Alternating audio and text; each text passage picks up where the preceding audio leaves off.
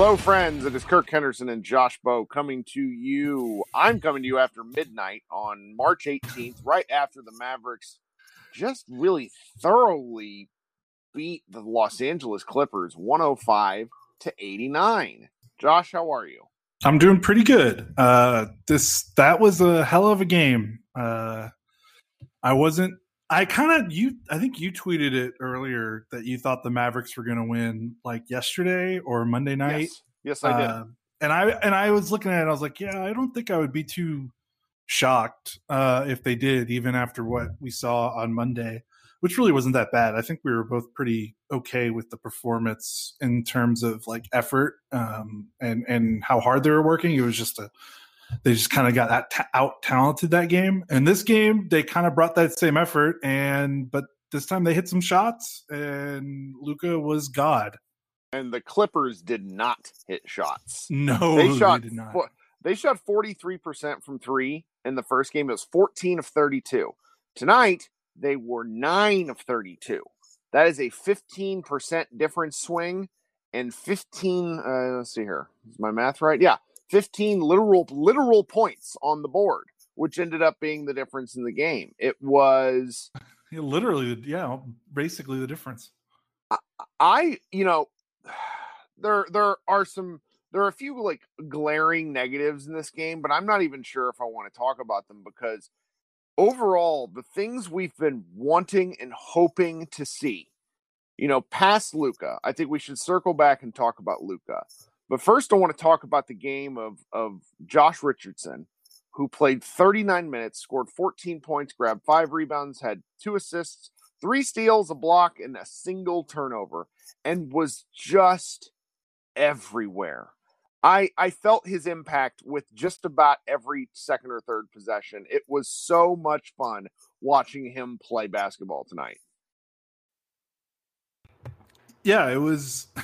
I mean, that last game, he scored 6 points in 30 minutes, and outside of those 6 points, you just did not notice him at all. Like, he was invisible. And you could honestly say for all 39 of his minutes, you felt, like you said, you felt his impact, and you saw him making a difference in the game. He had two backcourt turnovers that he forced, one like a legitimate steal diving for the loose ball. It was really cool. Yeah, I mean, and that kind of set the tone, I think, for that game, because that happened somewhat early on. It was in the first half, and I think the Mavericks kind of fed off that energy for the rest of the game.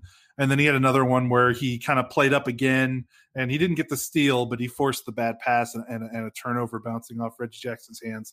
He was a legitimate badass. He guarded Paul George and Kawhi for most of the night. I mean, he couldn't guard both, but he would have if he could at the same time. But that's just not how basketball works. But that was a difference making effort, and I think his performance kind of exemplifies the remarkable turnaround from the non-Luka starters from Monday's game to tonight's game. I mean, outside of Luka and KP, I believe the starters had 17 points. And I mean, Richardson alone had 14. Tim Hardaway Jr. had 12. I had 15, and Maxey had 12. Now, they were basically the only 5 guys who played tonight. So it makes sense that they would get. But I mean, those guys also played like 30 to 33 minutes Monday night. So, I mean, it's not I think what's frustrating about the Mavericks is it's not a hard formula for them to win games. Luka is awesome. Everyone else does just enough. Doesn't have to be a superstar, does just enough. And that's probably what makes those losses frustrating, because it's like, Monday, it's like, man, it's not just that they played poor. Like Maxi Kleber had 3 points in 35 minutes on Monday, and he has 12 points in 40 minutes tonight. And it just makes a big difference. And, that's something, a larger conversation about why that happens. But I mean, this is the blueprint for them to be successful. And if they want to win if they want to get out of these play-in games, if they want to win a first round matchup, which unless, they can keep climbing, it's going to probably be a difficult matchup, because the top 4 teams in the West are going to be really good. unless hey, who knows where the Mavericks end up in the standings. But this is what has to happen. Luka is going to be Luka. I think he's proven enough times that when he has a quote unquote bad game, which I don't think we would say he was horrible on Monday, but after the game, if you listen to his quotes, he was very mad and he basically blamed that game on himself with all the shots he missed near the basket. I mean, the way he flips a switch from bad game to good game, and like he takes a bad game, processes it, and then just does like the opposite and just goes nuts the very next game. Like that's special stuff. And I don't know what else to say, but it was nice that Luka had one of these crazy all universe performances and his teammates did just enough to get the win. Well, I want to circle back to Luka. You said about 5 other things that I want to circle back to. It was great. This is the kind of game where you ramble because it was the good kind. It's fun. The next guy who I think we really ought to talk about is Kristaps Porzingis, and I just checked his game logs while you were talking. This is the first game all season where he has more rebounds than he does points. He finished with 11 points and 13 rebounds. He had 2 blocks. He also had 4 turnovers because he was 5 of 14 from the field, 1 for 4 from 3, but his impact was noticeable. And this is the sort of game that we as Mavericks fans can really build off of and hope for, because he did not have a good offensive game. In fact, they coddled him and let him do some things that really he's not good at. This is the sort of stuff I get mad about. They force-fed him some attempts, and he really tried to work himself. He tried to make things happen in a way that isn't really conducive for a team like the Clippers, who have all this length and are really sort of, they're just built to frustrate you because they're just always in passing lanes. But on the other end of the court, on defense, he played, 13 rebounds is not nothing. That was really impressive. He was 3 offensive rebounds too, which has been your thing. You've been noticing. Huge for the Mavericks when he gets offensive rebounds. So I was really pleased to see him not pout. There are times in games where you can visibly see him become disinterested or at least lose some kind of his energy because he's not involved in the offense. And he had a really nice offensive start to this game and then went like 20 minutes where he looked like butt. But it didn't matter because he kept playing hard on defense, and the Mavericks didn't get carved up by Zubac this game. That was really exciting. Willie Cauley-Stein also played a small part in that, which was nice to see. So it was just, I was really, like bolstered about what KP can bring if he's going to have an off night. This felt a lot like aspects of last season where, and I took it for granted then, frankly, where he was really good on defense, but kind of on offense, and the Mavericks won the game. And so if they're able to get even an okay performance from KP, they might have won this game by 20. I mean, it was nuts. Yeah, I'm really pleased with him. Yeah, if he's the rim defender that he was last season, like the offense stuff, we will probably let slide because, there were moments last year where he was a legitimate, like, not just like good defender, but I'm talking like, like top 10, top 12 defenders in the league in terms of his defensive impact on the game and the way he was guarding the rim. He was really good last season. And that can, what's the old adage that you can play, defense travels, your jumper, your offense sometimes doesn't. And like, this is the perfect example of that. Like he can play like this every single game. And his offense might come and go because it's really jumper heavy right now. And I think you saw that tonight. He shot a lot of jumpers. The Clippers kind of forced him to do that. But he also likes shooting jumpers. He does like shooting jumpers. And he posted up like 18 feet from the basket a couple times and had bad turnovers. But that, like you said, he was still +9 and, the 13 rebounds and 2 blocks. Like, if this is if he can give this kind of consistent defensive effort, this is where you start seeing the ceiling of the Mavericks kind of just creep up a little bit higher than you might think in your head, because this is something that they don't really have from this. Like, they don't have this from anyone else on the roster. I know, Maxey used to be a terror at the rim guarding it, and that, the way the Mavericks use him now, and maybe some regression there from his first 2 seasons in the league. He's just not that kind of guy anymore. And, it's not all his fault. The Mavericks use him in a lot of different ways that keep him away from the rim. And the other Mavs bigs, Boban and Powell and Willie, they're not guys that can that can do this for 30 plus minutes a night. Like, he is it. He is their rim defender. And, they've got guys like Tim Hardaway Jr. and Brunson and, sometimes Luka, depending on the game.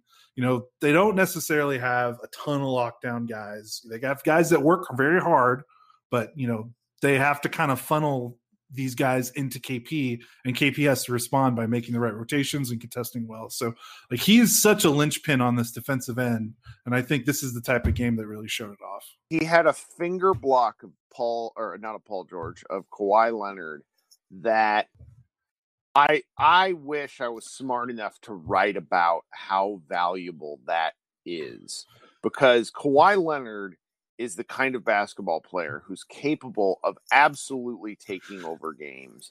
And the Mavericks just flooded him. Luka played pretty good D on him at times.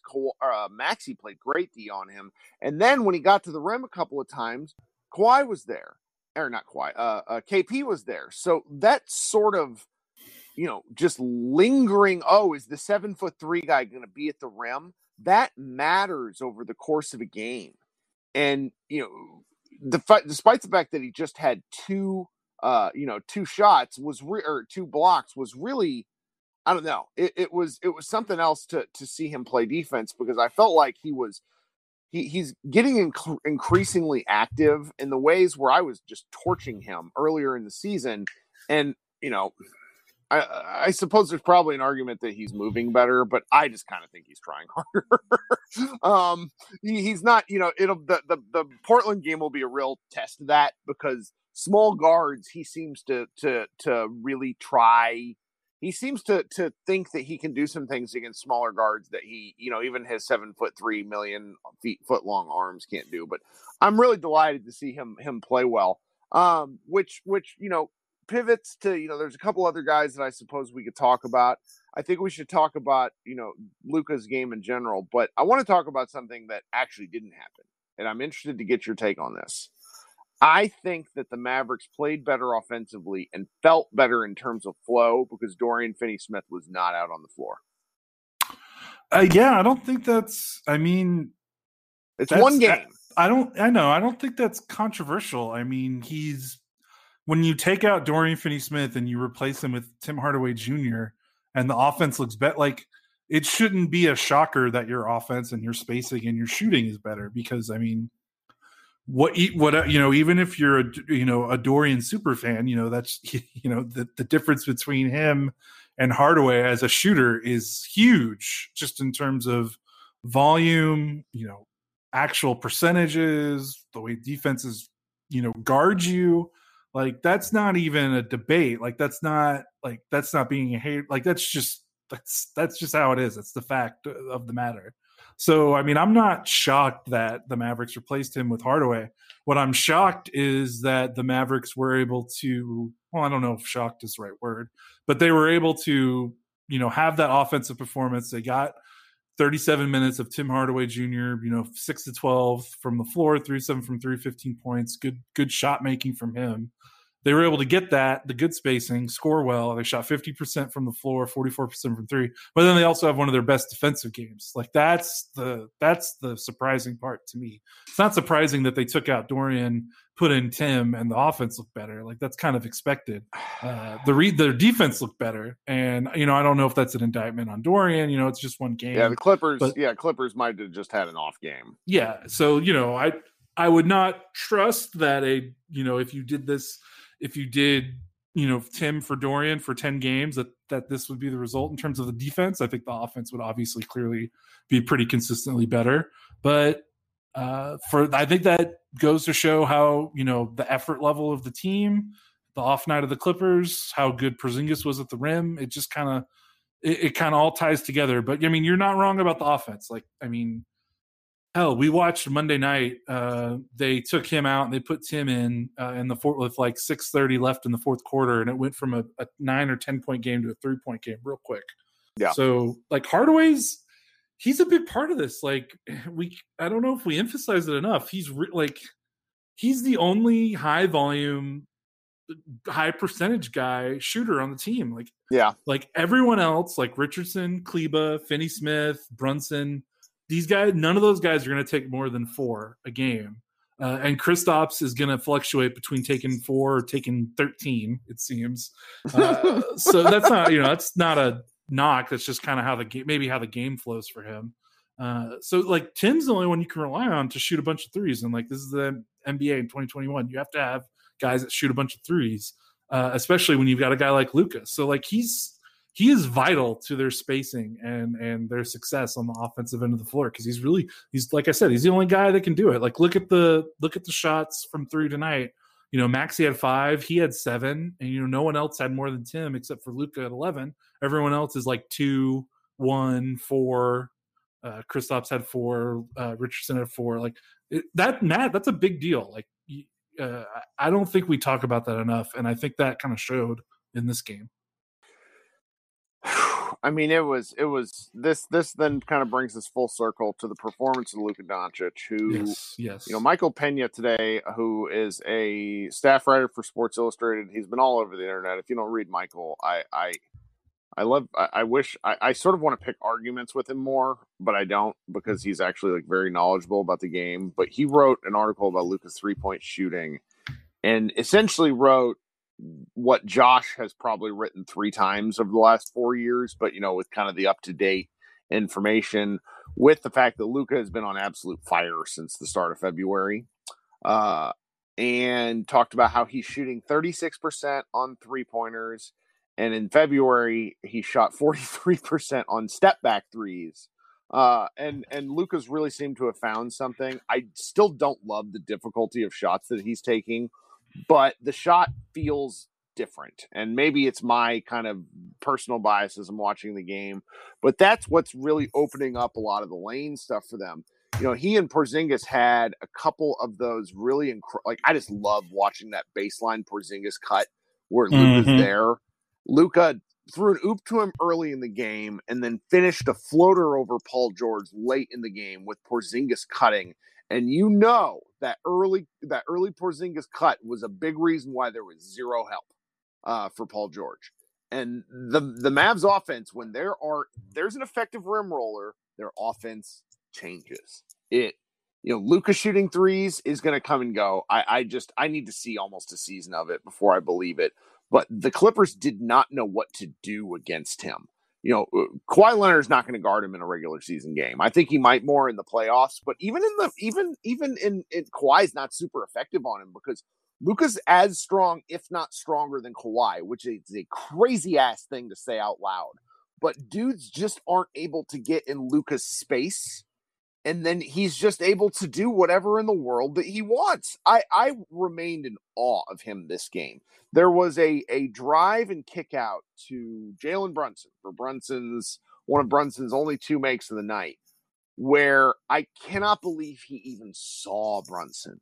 The way he processes the game, it just never fails to amaze me. Pena wrote in this article that he thought one thing Luka could do is to speed up the game by pushing it a little more, but the guy just plays at his own pace all the time.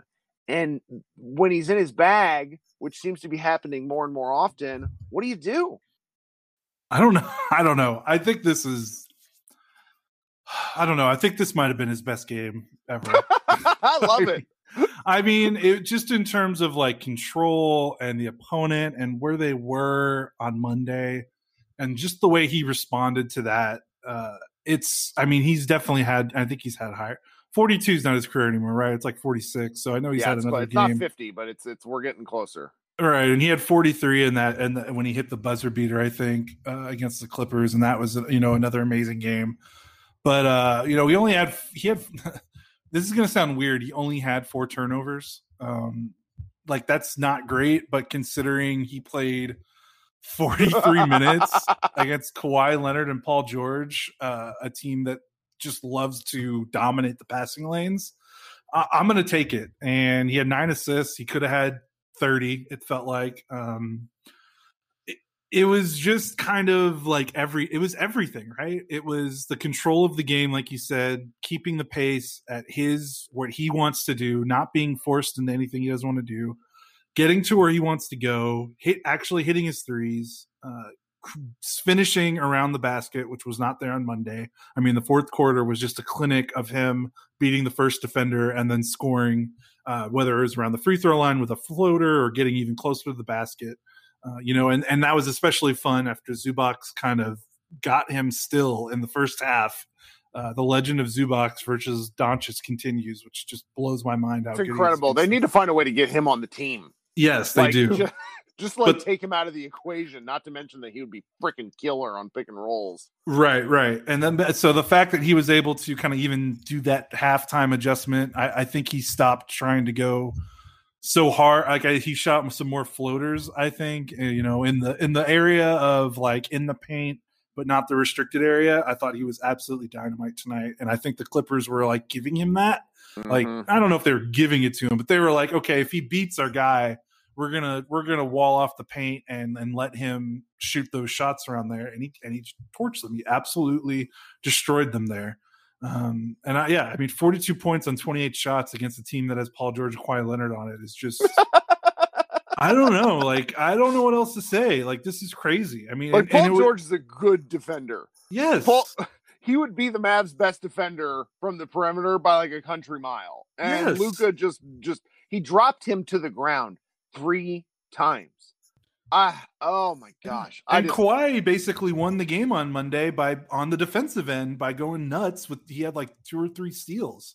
And like Luka, I hate comparing Luka and Dirk because they're, obviously completely different players and different personalities. But like, there's one thing like Luka has. He has that Dirk kind of like pissed. He's got that pissed off Dirk gene. It's not just a Dirk thing. Like a lot of the greatest players have it. But in terms of like, he was pissed off after that Monday game, and like you could see it.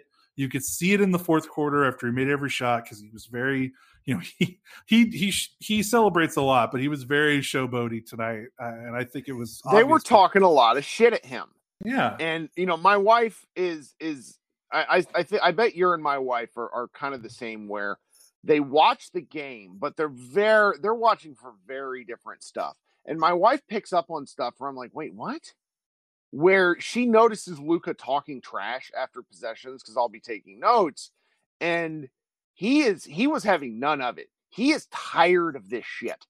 And I, for one, am here for Luka as there's a bigger story. Rob Mahoney wrote about the Mavs belt, and Josh Richardson won it tonight, which is fantastic. And he did the HBK pose, which has me in like, I now have the Shawn Michaels song stuck in my head.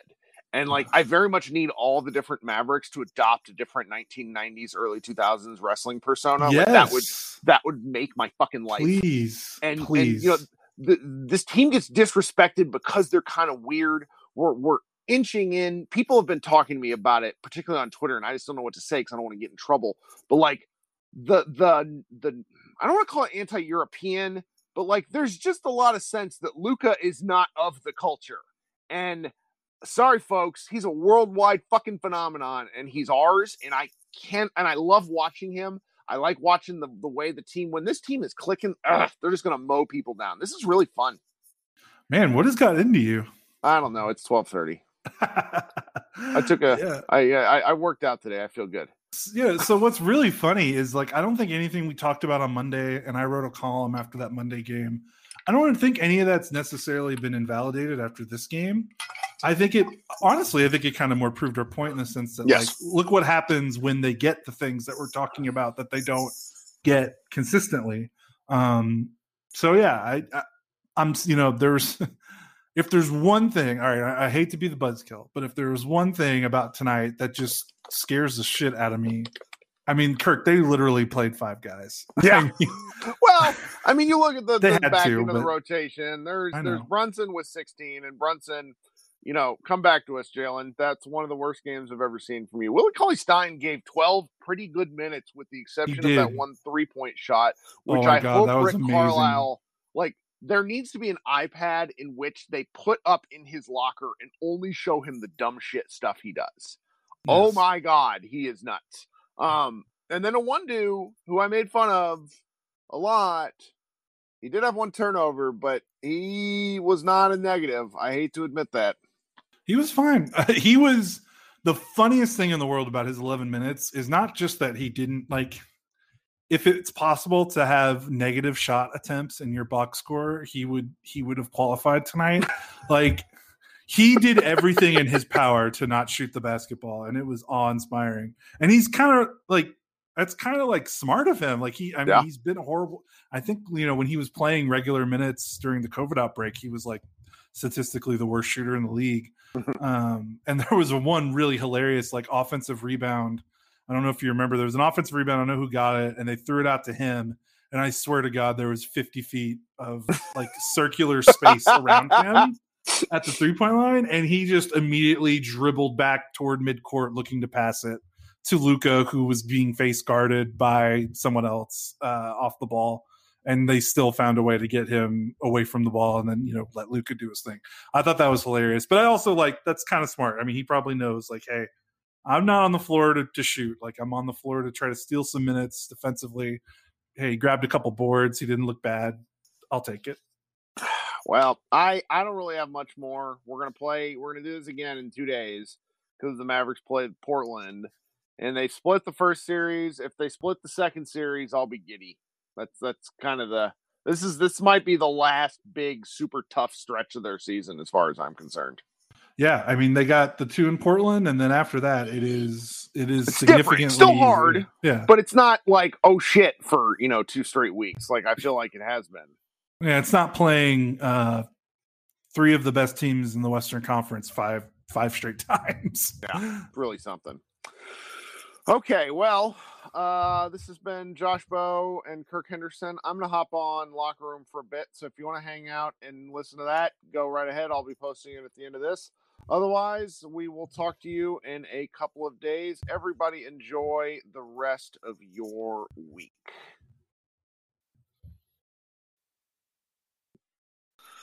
This is the start of Mavs Moneyball Live. We're coming to you about half an hour after the Mavericks beat the Clippers 105-89 in what is one of the most satisfactory wins in terms of my psyche that I've felt in a long time. But let's get right to it. Will is going to be joining us up on stage. Will, how's it going, man? Or not. Will opted out. Maybe he didn't mean to hit that button. That's okay. I've done that a time or two. Fur, what's happening? Somebody else didn't mean to join. This is fun. People are inadvertently clicking in and out of the room, but here we are. I'll just keep talking because I'm good at talking to myself. So I came into this game, I don't know, a little concerned. The Clippers, as I've talked about for going back weeks, are simply the kind of team that on paper built to just beat the crap out of the Mavericks. Whole host of 6'7" to 6'10" guys to bother Luka Doncic. The kind of like rangy, kind of leveraging type post defenders that can irritate Porzingis.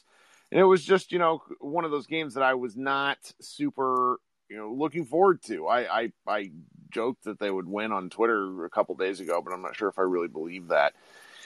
And then the Mavericks came out, and what happened was a bit of a mirror of what happened Monday night, in that the Clippers role players, all of them crapped the bed, and the Mavericks were able to shoot lights out from 3. The Clippers shot 9 of 32 from 3 versus the other game where they shot 14 of 32.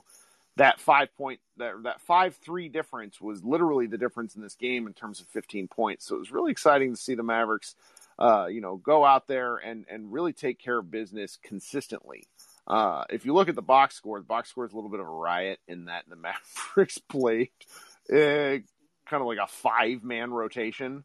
That was, a little concerning. Jalen Brunson effectively played himself right off the floor, and that's something to kind of question in later days. Again, anybody that wants to come up on stage, ask a question, or talk shop, let's go ahead and hit that speaker request button, and we will bring you on up. Josh and I just finished recording a podcast, and I was as gleeful as I've been in weeks, which is probably going to be weird for anybody who has listened to the podcast forever, because I don't really get exceedingly happy. But it was fun to watch, and the fact that the Mavericks beat the Clippers 2 out of 3 times this season is something that doesn't really make a lot of sense to me, but I will take it. I feel that Christian, what's happening? Hey, Kirk, how you doing? I'm feeling really good, which is, not normal for me. Yeah, I mean, it was hard, honestly, watching the game. Like, we played really well, but it really was like almost us versus the Clippers and the refs. It was atrocious. Yeah, it's funny. I'm glad you mentioned that, because Josh and I didn't talk about that at all, because it didn't end up being a factor because the Mavs won by 16. But the inconsistency in what were very obvious calls, I'm really glad that did not become an overarching story. The Mavericks just kept coming after all sorts of times when, going back the last 30-something games, they've had plenty of times to I don't want to say collapse, but they folded during times of frustration. And it was really nice to see them to do something a little bit different. Yeah, I mean, the 3 most notable, that Kawhi offensive foul, and the other one with Richardson, where he basically got shoved to the floor or, knocked to the floor. And I don't recall if they called that on Maxey or J. Rich, but there was just so many throughout the game that they certainly overcame it. But I think, who knows where we would have been if it wasn't for the 3 ball going down. Which, that's kind of the story of the NBA this year. It's been the story of the Mavs the past few years. I tweeted this during the game. Michael Pena of Sports Illustrated wrote, Josh has written this story like 5 times, but it was a really kind of thorough look at what Luka Doncic's threes do, and he's been on fire since the start of February. So earlier today when I read this story, I kind of thought there's simply no way Luka's going to hit 3-point shots. And he hit a ton of them. So we'll see what's going on. I'm going to invite Will up on stage here because he has sent a request. Will, what's going on? Will has quit again. That's the second time he's done that. I will not invite him up on stage again when he comes back, or he's having connectivity issues. Doug, my man, what's happening? Good to see you again. Hey, Kirk. If I hung around for a loss on Monday, I had to come back for a win on Wednesday. That's a good point. What'd you think of the game? There was a lot of things that I thought were great, and one of the things that's amazing is that if the Mavs can beat the Clippers with 18 turnovers, that's a good night. Yeah. If you notice, the assist to turnover ratio is pretty brutal. I'm glad that didn't become a thing. Your son Jordan actually pointed that out in our Slack, where he said 14 assists to 18 turnovers. Cannot believe this is an actual thing. I mean, the Mavs hit 40 field goals, and the fact that less than half of them were assisted, I don't really understand how that's possible. I would need to watch this game again. There was a lot of Tim Hardaway Jr. heroics, I feel like, but it's just kind of rare. But the Clippers are a team that forces that sort of stuff. They force the one-on-one actions. It's very, very difficult to score against them because there's just hands everywhere. It's nice to see. Well, the other 2 things that I really liked about tonight was the fact that you had 41 points from the other Mavs starters besides Luka and KP, as opposed to 17 on Monday.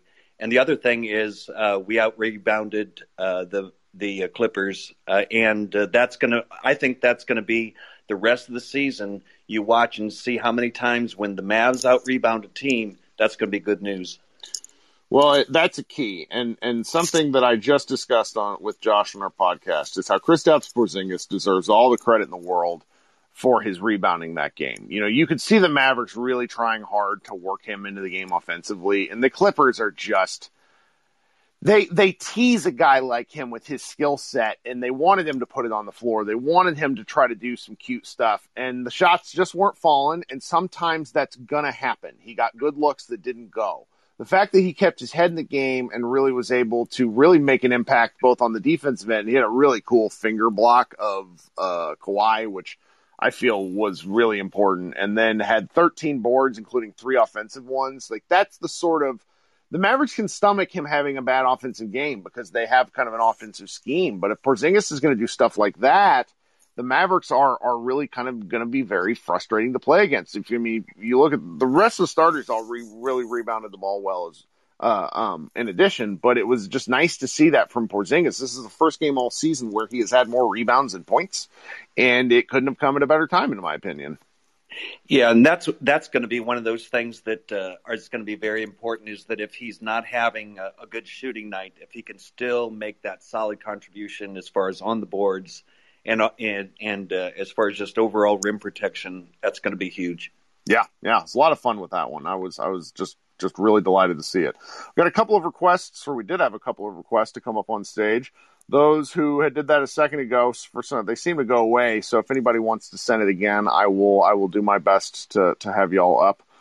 We have a more crowded room than I've had in normal. I'm going to invite up next Tim Yeager, also known as House Mavericks on Twitter. Tim, how you doing? What's up, man? Yeah, Dude, it's quite the game. I had a great time. Absolutely. No way I'm going to be able to go to sleep for a while. That's why I did this. Absolutely. No, I just got on a few minutes ago, so I'm not sure if you've talked about Josh Richardson yet. Obviously, haven't. Let's Luka go with should it. Get all the praise. Dude, someone tweeted this, and I wish I could give them credit. I can't remember. But, this was the film to answer the question, why did you trade for Josh Richardson? His just loose ball, his energy. He had that block on Reggie Jackson was so awesome. Kind of intentionally let him get by and then blocked him at the backboard. I don't know, man. Then obviously if he's hitting shots, that just seems like a huge benefit and a huge bonus. And so he deserves a lot of praise tonight. And hopefully this is, a sight of what he can be with this Mavs team and what he should be. Obviously, it's hard to talk about COVID and just the effects it has on players and how long, because we don't know how it takes to recover from something like that. But man, this is why you trade for Josh Richardson. So he won the defensive belt, which was delightful because not only did he win the belt, he also did the HBK pose where he's standing with, kind of like the side lunge. And I need more of this, like that. I need the embracing of wrestling culture because as a guy who watched far too much WWE between 1996 and 2004, I'm very into this idea. I sort of joked about the belt a little bit, but the Mavericks were so bad on defense that I really like the fact that the gimmick has become a bit that they've committed to is really a lot of fun. And Doug points out in the chat that the Mavericks are now 11-1 when they out rebound their opponents, which is really a wild stat. And rebounding is a part of defense. So it's, watching Richardson play, his statistical contributions were all over the place. And he really took the challenge of guarding some of the best players in the other team in a way that I don't remember him at least getting the game-long contribution, because Carlisle has a tendency to put Dorian Finney-Smith on whoever's bigger. But Richardson doesn't care. Richardson wants to guard. I get the feeling that he wants to guard the opposing team's best player. And I've kind of thought this the whole season, but, like you mentioned with COVID, that's a valuable point. I would like to see him do that more often. Number one, because I earnestly believe he's the better defensive player, man-to-man. And second, Dorian is a really good off-ball defender. He's a rangy, huge, lengthy guy. And I don't understand why they always want to have him on ball just because he guards James Harden well. So that was really a lot of fun. What else you got? Dude, Luka, man.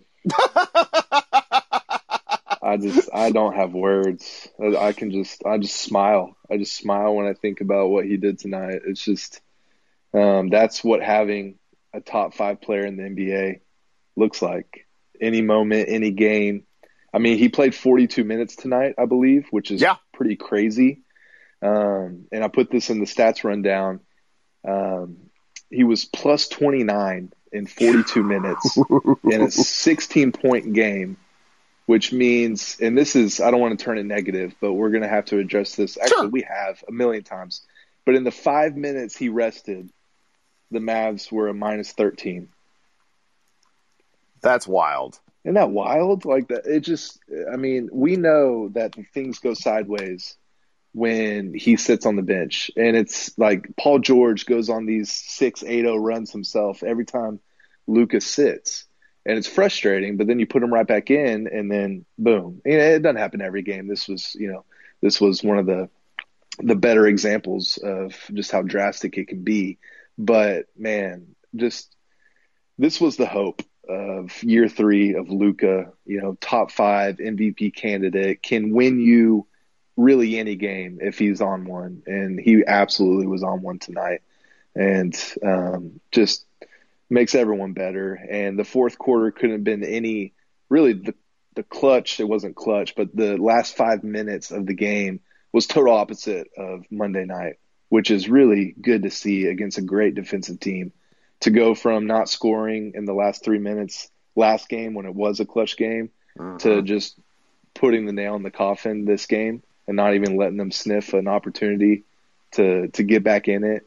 Man, I mean, to split this series, win the season series, but split this 2-game stretch against the Clippers, man, I mean, honestly, that was like best case scenario in my mind. So big game. I'm going to bring on exiled Twitter fan, Locked On Mavs host, Nick Angstad on. Nick, what's going on, man? Oh, man.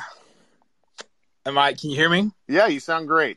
Oh, man. In Twitter jail currently, still. From a Boban Instagram video of all things. I did not think that was the thing that would take me down.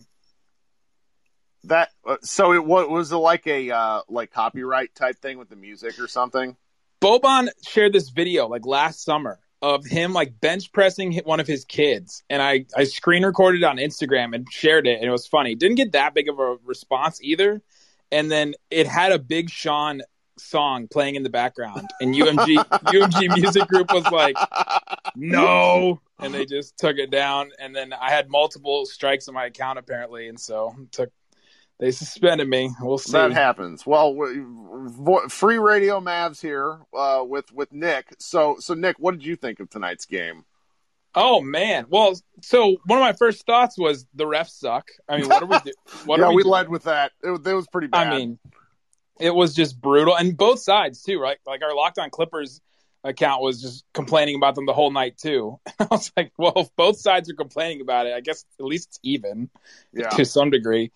Then the defense, I mean, they just seemed like they had there's so much more effort and intensity on the defensive end. I think it starts with Josh Richardson. He won the Defensive Player of the Game belt. He's a guy that I think can really set the tone for the Mavericks on defense, a guy the Mavericks haven't had.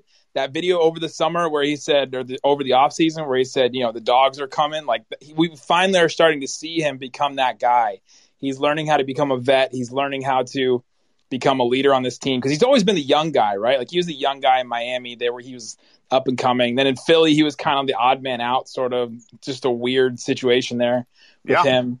And now he's like a vet. He's to kind of learn how to do that. And yeah, I thought it was great. I will say that there were just so many like random aspects of this game that I wouldn't have considered because I kind of came into this game anticipating being frustrated.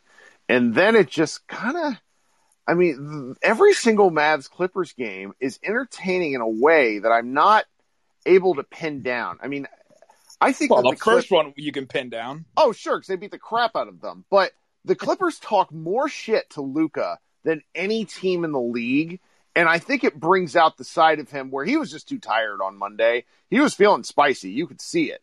But who is Terrence Mann? What are you doing? I mean, in my life, because I'm old, Terrence Mann is the fake author from Field of Dreams who gives a speech about baseball and time rolling on. But apparently he is a Luka-shaped villain who wants to irritate Luka and then turn, I just can't imagine what he was thinking. There's like some real dumbassery from these Clippers in terms of trying to get under his skin. Like, I get that he looks 14 when he's shaved, but how many times can Luka drop Paul George to the ground before they treat him with a little bit of deference? Terrence Mann is walking in the Marcus Morris footsteps, right? He's like, look at all that money Marcus Morris just made over the summer. What does he do that I can do? Well, I can't shoot like him, so I'm just gonna pest everybody. Oh yeah, Luka, man, like he's insane. They were right up in his chest like the whole night, basically. Like there were so many times that the Mavs struggled to get him the ball back, and he was still able to get control, to dribble through traffic. Like his handle is so tight. Even though he has a bunch of turnovers, obviously, but it's not because like people are stealing the ball from him. It's usually errant passes. But man, his ball handling in this game tonight was insane for me. We're getting Paul George can attest. We're getting to the point in the night, and this will tell you the fact that I'm old. I have like the app on my phone which tells me to go to bed, and so every time my phone locks, it won't. Which, like, as we're talking here, it'll do the thing where I have to press like 4 different buttons to come back into the locker room. This is just getting ridiculous. So whoever's on stage now that's it. You're not right. It's just you and me and probably and Tim here who's on us. So I have a take which I pitched to Josh. Now I want to throw it y'all's way to see what you think. I didn't miss Dorian Finney-Smith at all. No, of course not. Of course not. Any role player you don't miss, you're like glad they're gone. No, shoot him into the sun. The man is shooting 36. Like I made the connection, and this is my fault. The Mavs are one of the worst open 3-point shooting teams in the league by a kind of dastardly wide margin. He gets the most open threes in the league for a guy that takes the volume that he does. He also shoots 36% on wide open threes. That is tremendously bad. And I just can't help but think that the one more shooter in the form of Tim Hardaway Jr., which should be kind of obvious because Tim's a really good shooter, made the defense think a little more, which opened things up for Dallas. Is that just too much? I don't know. Maybe I'm just off here and the Clippers role players were kind of stinky and the Mavericks got away with not having a rotation player. Well, they only scored 106 points. They had offensive rating of 111. It's not like they were lights out offensively tonight. But you're right. Like it does. It opens it up. Nobody like the Clippers, especially. They know this team by now. They've played them how many times in the last 6 months? They know this team. They know to leave Dorian open. That's why he gets so many shots. There's times in the season where he's shooting 40% over pretty good stretches, but. Yeah, he misses a bunch.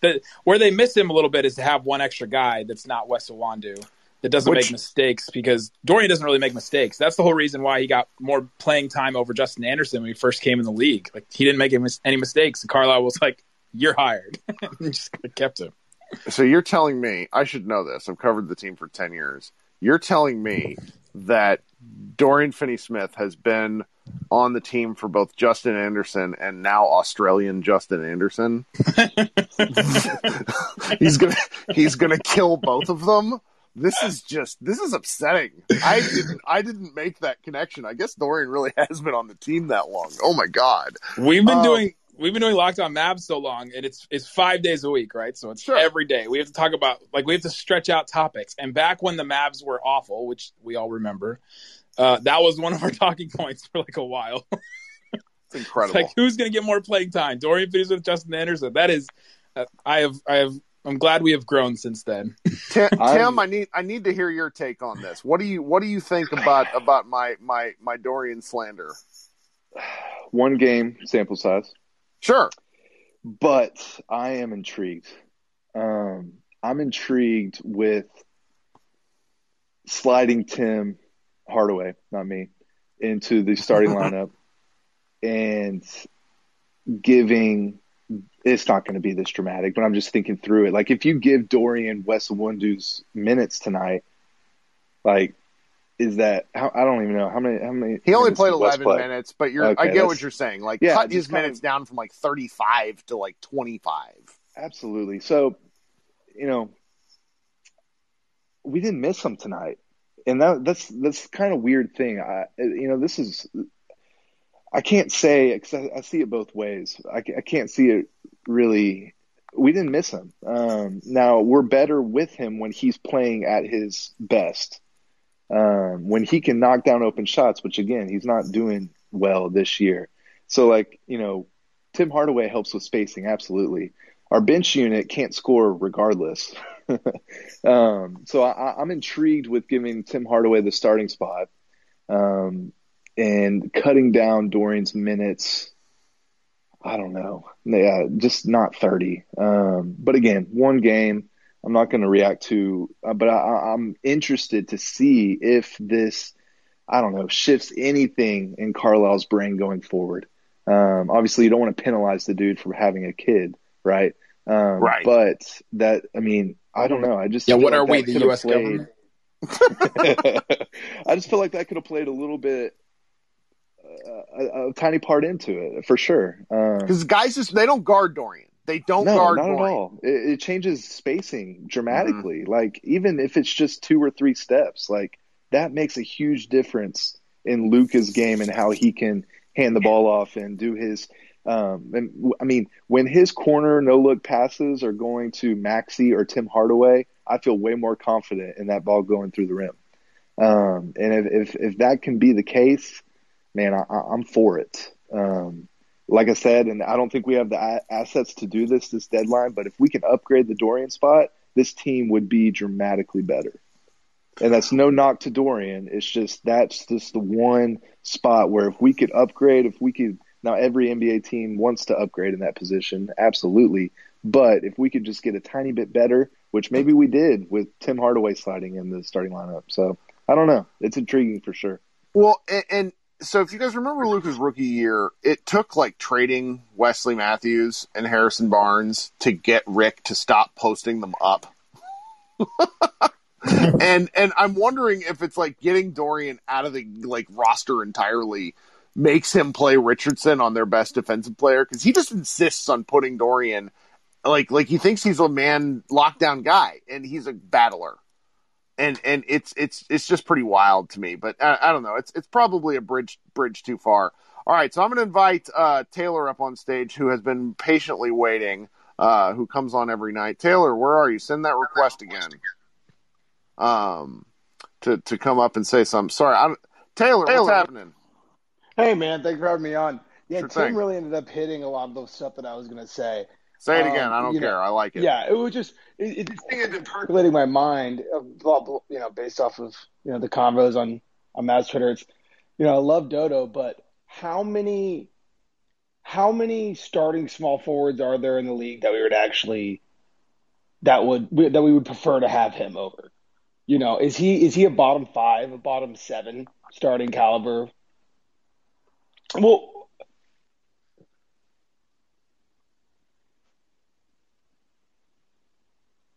Yeah. Out there, it's really painful because Josh Green, especially that guy specifically, because he was on the board and we all wanted him. That's exactly right. But I mean, we all say this, but like, do we expect Rick would have given him the kind of run to get his feet wet that he's getting in Detroit right now, or would he just been buried on the bench and have played a bunch in the G League bubble? Like, it's a great question. I have to believe that Rick Carlisle wouldn't be this stubborn. Yeah, with somebody that talented, there's a lot of evidence that says otherwise. But he also played Justin Anderson a lot more than we remember. You go check those game logs. Yeah, Anderson played minutes. Yeah, that's when we were out trying to lose a lot of games, though. I will say. Sure. The other thing I'm thinking about. They made the playoffs that year. Yeah. While we talk about this, is this matchup versus the Clippers actually kind of helps in a certain degree because Maxey guarded Kawhi most of the night. Mm-hmm. When you're playing like a Suns team and you got Chris Paul and Devin Booker and 2 elite guards, that's when Dorian kind of helps in the defensive model of what the Mavs need to do. Tonight, I feel like they could get away with it more tonight versus other teams because Maxey didn't have to guard a guard, right? He's guarding another, bigger guy. So that could have been another way that it hid Dorian's, absence a little bit, better than maybe other opponents. Thinking about the three guys that start in between Luka and KP, and thinking about just who's going to be here long term. I love Hardaway now, especially when he's coming off the bench. I think our bench unit's too just starved for scoring to really slide him and not just be anything but just bailing water out.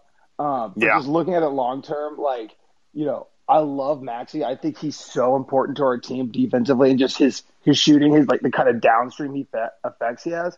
But offensively, he's so limited because he's such a stationary shooter. Sure. He's added so much to his game every year, but I just don't know his straight up and down set shot. I don't know if he'll ever be able to be a guy that even like Bertans that can come off screens or what have you and be a little bit more of an offensive threat. And then at that point, you kind of have two semi-offensive zeros out there with him and DFS, and then it just puts so much more stress on Jay Rich to try to do anything whenever Luka and KP aren't rolling or they're not on the floor. So today, it made me think I would be – obviously Jay Rich's defense is getting better. I think y'all have the point y'all made about COVID. It's probably pretty prescient. But I was a lot more comfortable seeing him out there today with that lineup whenever there was just a little bit more offensive pop out there to where he could do his thing and then get in the flow defensively. And I think it may be kind of telling that we were forced into this hand, long term. Which that sort of stuff kind of has to happen. I mean, earlier in the season, Porzingis, what's wrong with me? Carlisle was playing all sorts of different combinations because he's trying to figure out what he has. And, I'm not sure I would have thought to play a non-Dorian Finney-Smith lineup. I mean, I am a long-term Dorian Finney-Smith judgmental guy. I watched him play too many summer leagues. I watched him play with, what was the guy from South America? Nico. Shoot, my brain's broken. Nico! Yeah.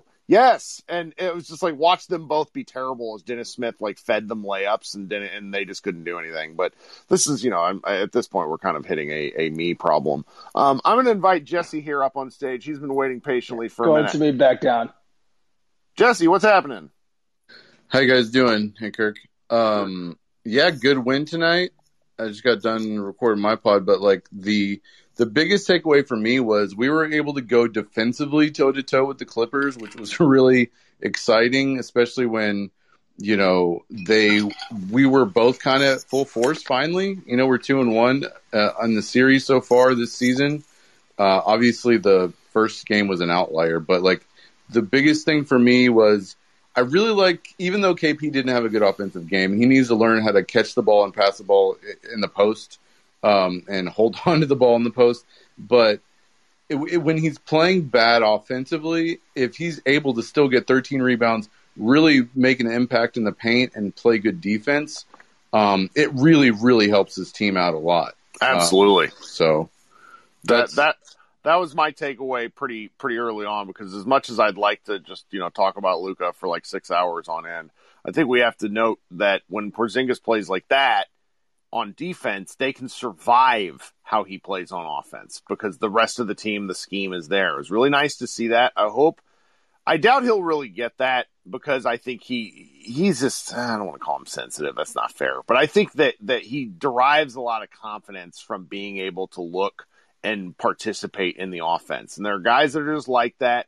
And the fact that he was able to battle through a rough night is something I'm really, really a big fan of. To that point, he got doubled all night tonight.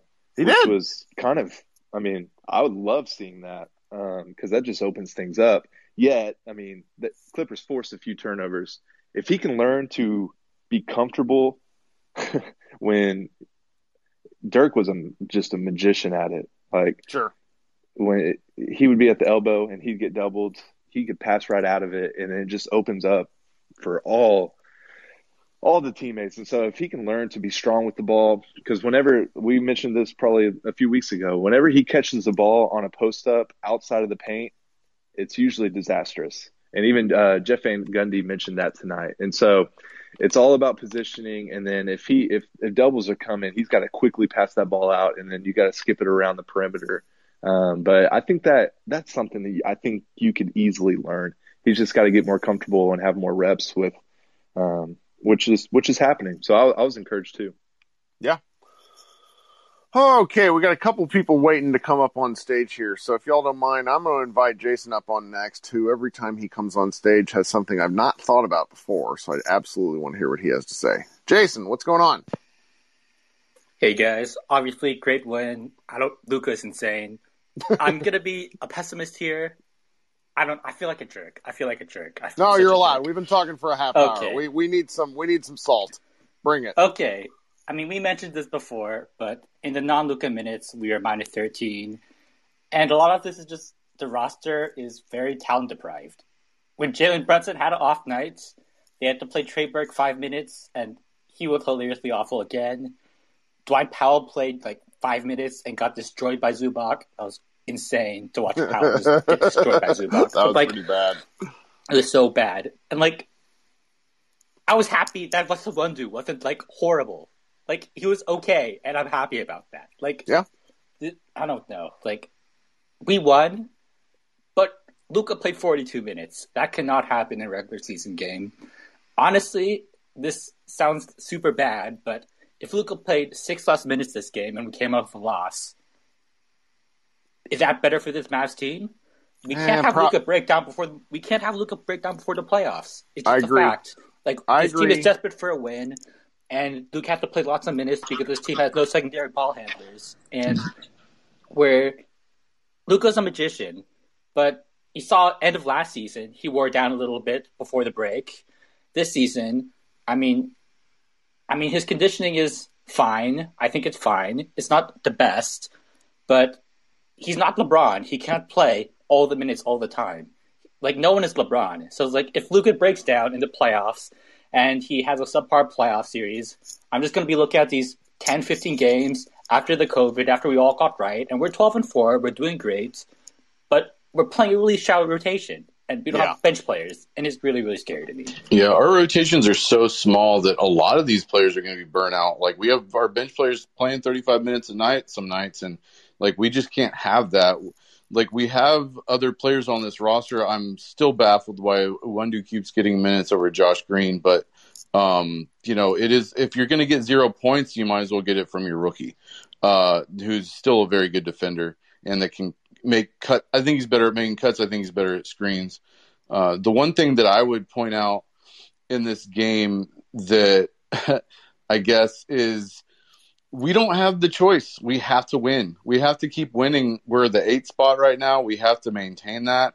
I think, with all the back-to-backs coming up, we got to take these wins where we can because we're not going to have them later. I don't know what they do in the trade deadline. I don't think they really do anything, but I think the one big thing is we have to figure out a way to expand these rotations. And I don't know if Bay's an NBA player yet. I don't know if Terry's an NBA player yet, but we need to find out. So we're not going to find out with them on. I think there's a lot to all of this. I see in our chat there's definitely some eye rolling about the minutes.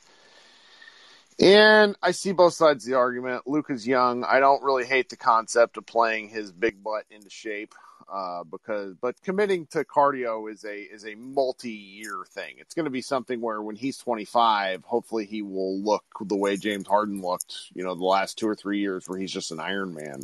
I think Luka has that capability in him, but the bigger picture about the lack of depth is there. It is a concern because, Jalen Brunson, who has been very important these last 15 games, was probably, for anybody that's followed me for a while, I wanted them to trade him within, the second game of the season because he was doing crap like that. 5 turnovers in 9 minutes is hard. You essentially have to turn it over every third possession. There just aren't that many to have, and he was really rough. And it's some of it's just bad luck. The Clippers again are just such a long team that they're built to annoy the Mavericks, but they have to. I do think that if there are stretches of games, particularly past these 2 Portland games, which are not going to be good examples, if they're playing any of these teams who are less talented, I think the Mavericks have to try to find a way to get these younger guys something. They need to steal minutes. I don't need 15 minutes a game from Bay. I don't need that many minutes a game for Josh Green, but you steal 4 minutes here. That's 4 minutes that Dorian Finney-Smith can play 31 instead of 35 minutes. That's the sort of stuff that we're talking about. At least I'm talking about over the course of the season. I think it's at least worth talking about. Jason, you're not being too negative. We're in the part of the podcast where we need to be a little reflective and not quite so excited because they played 5 guys tonight. And, one of the guys that played off the bench was Willie Cauley-Stein. And I'm pretty sure the 3 that he took is going to result in him getting sent to, like, Rick Carlisle's Phantom Zone for the next 6 weeks. I mean, that was anybody else as pissed at that as I was? Anyhow. He didn't have an option. I think if he would have passed that ball, he would have turned it over. Those jerseys, oh my God. I kept on doing double takes. It was like, who's on what team? I guess I'm colorblind because it was bothering me. It was rough. I have a huge TV, and I'm just like I'm at this point, I'm like, what is happening? The one thing I want to say real quick though is that Brunson looked like he was just a very small boy there with a bunch of men, and I don't think he's going to be able to match up very well in a 7-game series with this team because he's just really undersized and they play a big team. He's not able to get any passes or any sort of step on anyone. I like it. I still like the take. All right, we got a couple of more people that have some thoughts that want to be on stage. They've waited patiently. Josh, what's going on? Hey, thanks for having me on. Sure. Sorry you had to wait. No, that's good. Like, you got a lot of people in here where everyone wants to support the team and say their thoughts. Jess and I have been kind of having, like, a similar understanding on where I want to go. Like, we're talking about, like, team needs, what the Mavericks might need going forward. The minutes was a very good one. That's actually one thing that's been concerning me. Another thing is I feel like we need a guard to kind of help put pressure off of Luka a bit. And I've been on the side of one player. Jesse here has been on the side of another player. What guard do you think would help out with the Mavericks? Oh man, that's a tough question. I'm not going to tell you like who Jesse and I have been talking about. I want to see what you have out there. I am terrible at this in terms of trades. It is of my many strong opinions about everything under the sun. Trades are just one area, and then opposing team, guys that might actually be on the market are really tough because I think you can make the case that just about every potential playoff team in the league would love a secondary ball handler that can hit an open shot. And that's, for as much as we talk about Porzingis being a unicorn, I don't know. I just don't even know who is really potentially available. The Mavericks ended up with Trey Burke in no small part because he was just kind of on the scrap heap. And finding guys that are able to connect and play within an offense and dribble. I think dribbling is probably dribbling in traffic is one of the most underrated, currently lacking skills on lots of NBA teams. I mean, the Mavericks don't have anybody outside of Luka. I mean, Brunson is fine in the key, but he gets in there, he's shooting. That man ain't passing. When he passes, he turns it over. So who do you think? Go ahead. I'm willing to hear it for both you and Jesse. So for Jesse, he said, and correct me if I'm wrong, Jesse, I believe it was Malcolm Brogdon for you, like a Malcolm Brogdon-like player. Yeah, I will give the sun and moon. Well, sure. Mavericks should have pitched him everything under the sun to come to the team 2 years ago. But everybody and their uncle's worried that his foot's going to explode. And it just hasn't happened. But, of course, that sort of stuff's a little bit difficult. But what about you? Who do you think then? For me, this guy's actually going to be a restricted free agent this coming offseason, and we could possibly make a play for him. I think Lonzo would be a perfect fit. I do think that Lonzo has got to be in their top 3 of targets because they're just going to have to spend a bunch of money. And the chat's talked about this is kind of the recurring theme of potentially going out and making a Godfather offer to Collins. But I have a hard time seeing it. I have a hard time seeing the Mavericks playing 2 front court players. I think Lonzo's a lot more reasonable. My man Grant here, who's waiting to talk in the chat, I'm pretty sure is a Lonzo guy as well. I mean, there's a lot of people that'd be interested in him because the ball doesn't stick with Lonzo. And that's what they need from a secondary ball handler, and is kind of my problem with Brunson when I bitch about him, even though the role that they have Brunson in is kind of ideal. So I do like that. Chris Titus in the chat just asked, do you want to pay Lonzo? And I feel like he's worth it. I've been griping about this for years because I've been trying to build a team in my head, in my superstar GM brain that doesn't exist because I'm actually low-key terrible at this outside of, hoping and praying for things. at a certain point, you just got to have good players. Like the Mavericks have a bunch of guys who suck. So, I'm okay with paying a good player. That's really kind of got to be the thing. Yeah, we have to spend the money because if you don't use it, you lose it. We're going to have to offer the extension to Luka, and if we want to sign over the cap, we have to spend all that money or it's just gone. So, oh yes. All right, so I'm gonna invite here Christian up on stage because he's been waiting patiently for like 20 minutes. Christian, what's happening? Hey, Kirk.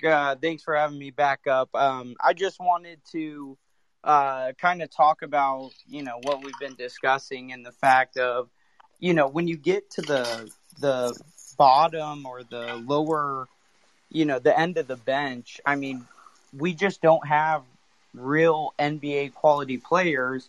And when it comes to the rookies, Rick just doesn't give him the run.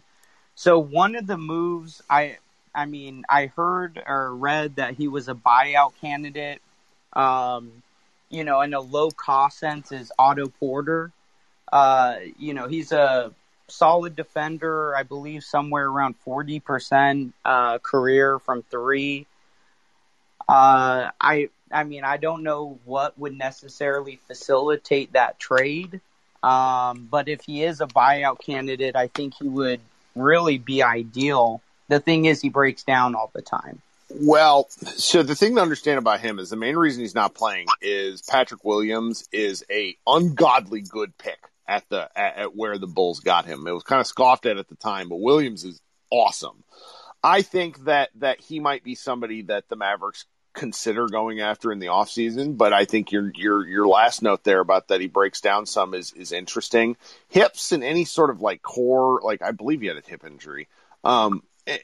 Injuries just freak me out. I mean, Porzingis is one, you can have one guy who you worry about injuries, but if you're paying a couple of like key rotation players where you're worried about them, I mean, the NBA game is an 82 game season. You got to have guys that are on the floor. So there's a little something there. I really don't think he gets bought out. Like the Bulls the Bulls ended up losing like some I think they lost like the Spurs came back by, it's on ESPN right now. The Spurs were behind by as many as 23 points and lost. The Bulls are going to keep going right until they don't. There's just not a lot of sellers. There's technically 20 playoff teams now. So you're just not going to see this. And sort of the calculus of, all right, who's going to be available for a buyout is just not the same as it's been as recently as 2 years ago. So the Mavericks, I think the Mavericks kind of came into the season. They didn't spend all their MLE. And they thought that they might be able to get somebody with the leftover money. I think they got too cute with this crap, and they should have signed a good player instead of Willie or Trey Burke, and they're kind of going to pay for that eventually. But I wouldn't mind it even as an offseason acquisition just because, big rangy wings are unicorns. That's just the most talent heavy position. So it'd be something that I would at least I'd be interested in. I mean, the Mavericks just need to sign good players, I think is what it comes down to. There's enough of this, pussyfooting around, waiting with the cap space, yada, yada, yada. It's kind of where we are with things. Any Orlando players, as the chat just mentioned, there's just a lot. Mark Green just mentioned, what about our old friend Dougie McDermott? I kind of think that Dougie is going to be an offseason target too. We could put out the Pocahontas, these white men are dangerous gif again if Dougie is on the floor. I don't know. The Mavericks have some options, but what they need to do, and we'll talk about this more and more, as the season goes on. The trade deadline is in 7 days, and we have a lot kind of that's going to be up in the air. I don't want to look too far ahead, though. I think there's something, Cuban kept talking about continuity, and I hate it, but I also get why. There's no reason to sell the farm. People are, everybody pitches trades where it's like you send out another first round pick. And it's not that I want the Mavericks to have the first round pick so they can draft someone. I want the pick so that they can, trade for somebody in the future. I'm not giving up a first round pick for Larry Nance. What planet are people on? Right. We need does Larry Nance move the needle for you? It doesn't for me. No. Yeah. That's what I like. The idea of paying two front court people big money in the sense of the idea of John Collins. The one thing that I do like about it is he doesn't need to be fed the ball to be good. I think it's worth a shot, but I almost want to take like almost a Daryl Morey philosophy in the sense of you get really good players and then ultimately you could flip them at another point. Just like, I don't think we should trade. I think we have our 2025 first, and I heard Kevin O'Connor mention we could take a protection off one of the picks that are sent to the Knicks. Yeah, it's the 2023 one at this point. They have to actually fail. Yeah, it's a big mess. Yeah, at this point, we just need to collect as many assets in the offseason so we actually have assets. We have 0 assets right now. And I agree about the picks thing. Like, picks are assets. We need to have those for good trades. We shouldn't go into bottom barrel season, which we're in right now. This is like one of the worst trade deadline seasons and off seasons we're about to approach. So, like, when Rashawn Holmes is like the coveted guy in the offseason and Norman Powell, you're in trouble. No, those are fine players, but they're not going to move the needle really.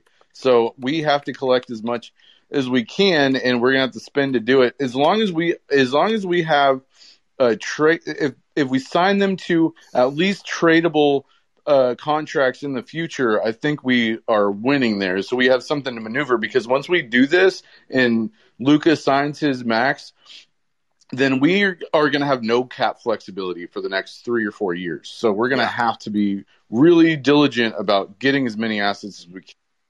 Sure.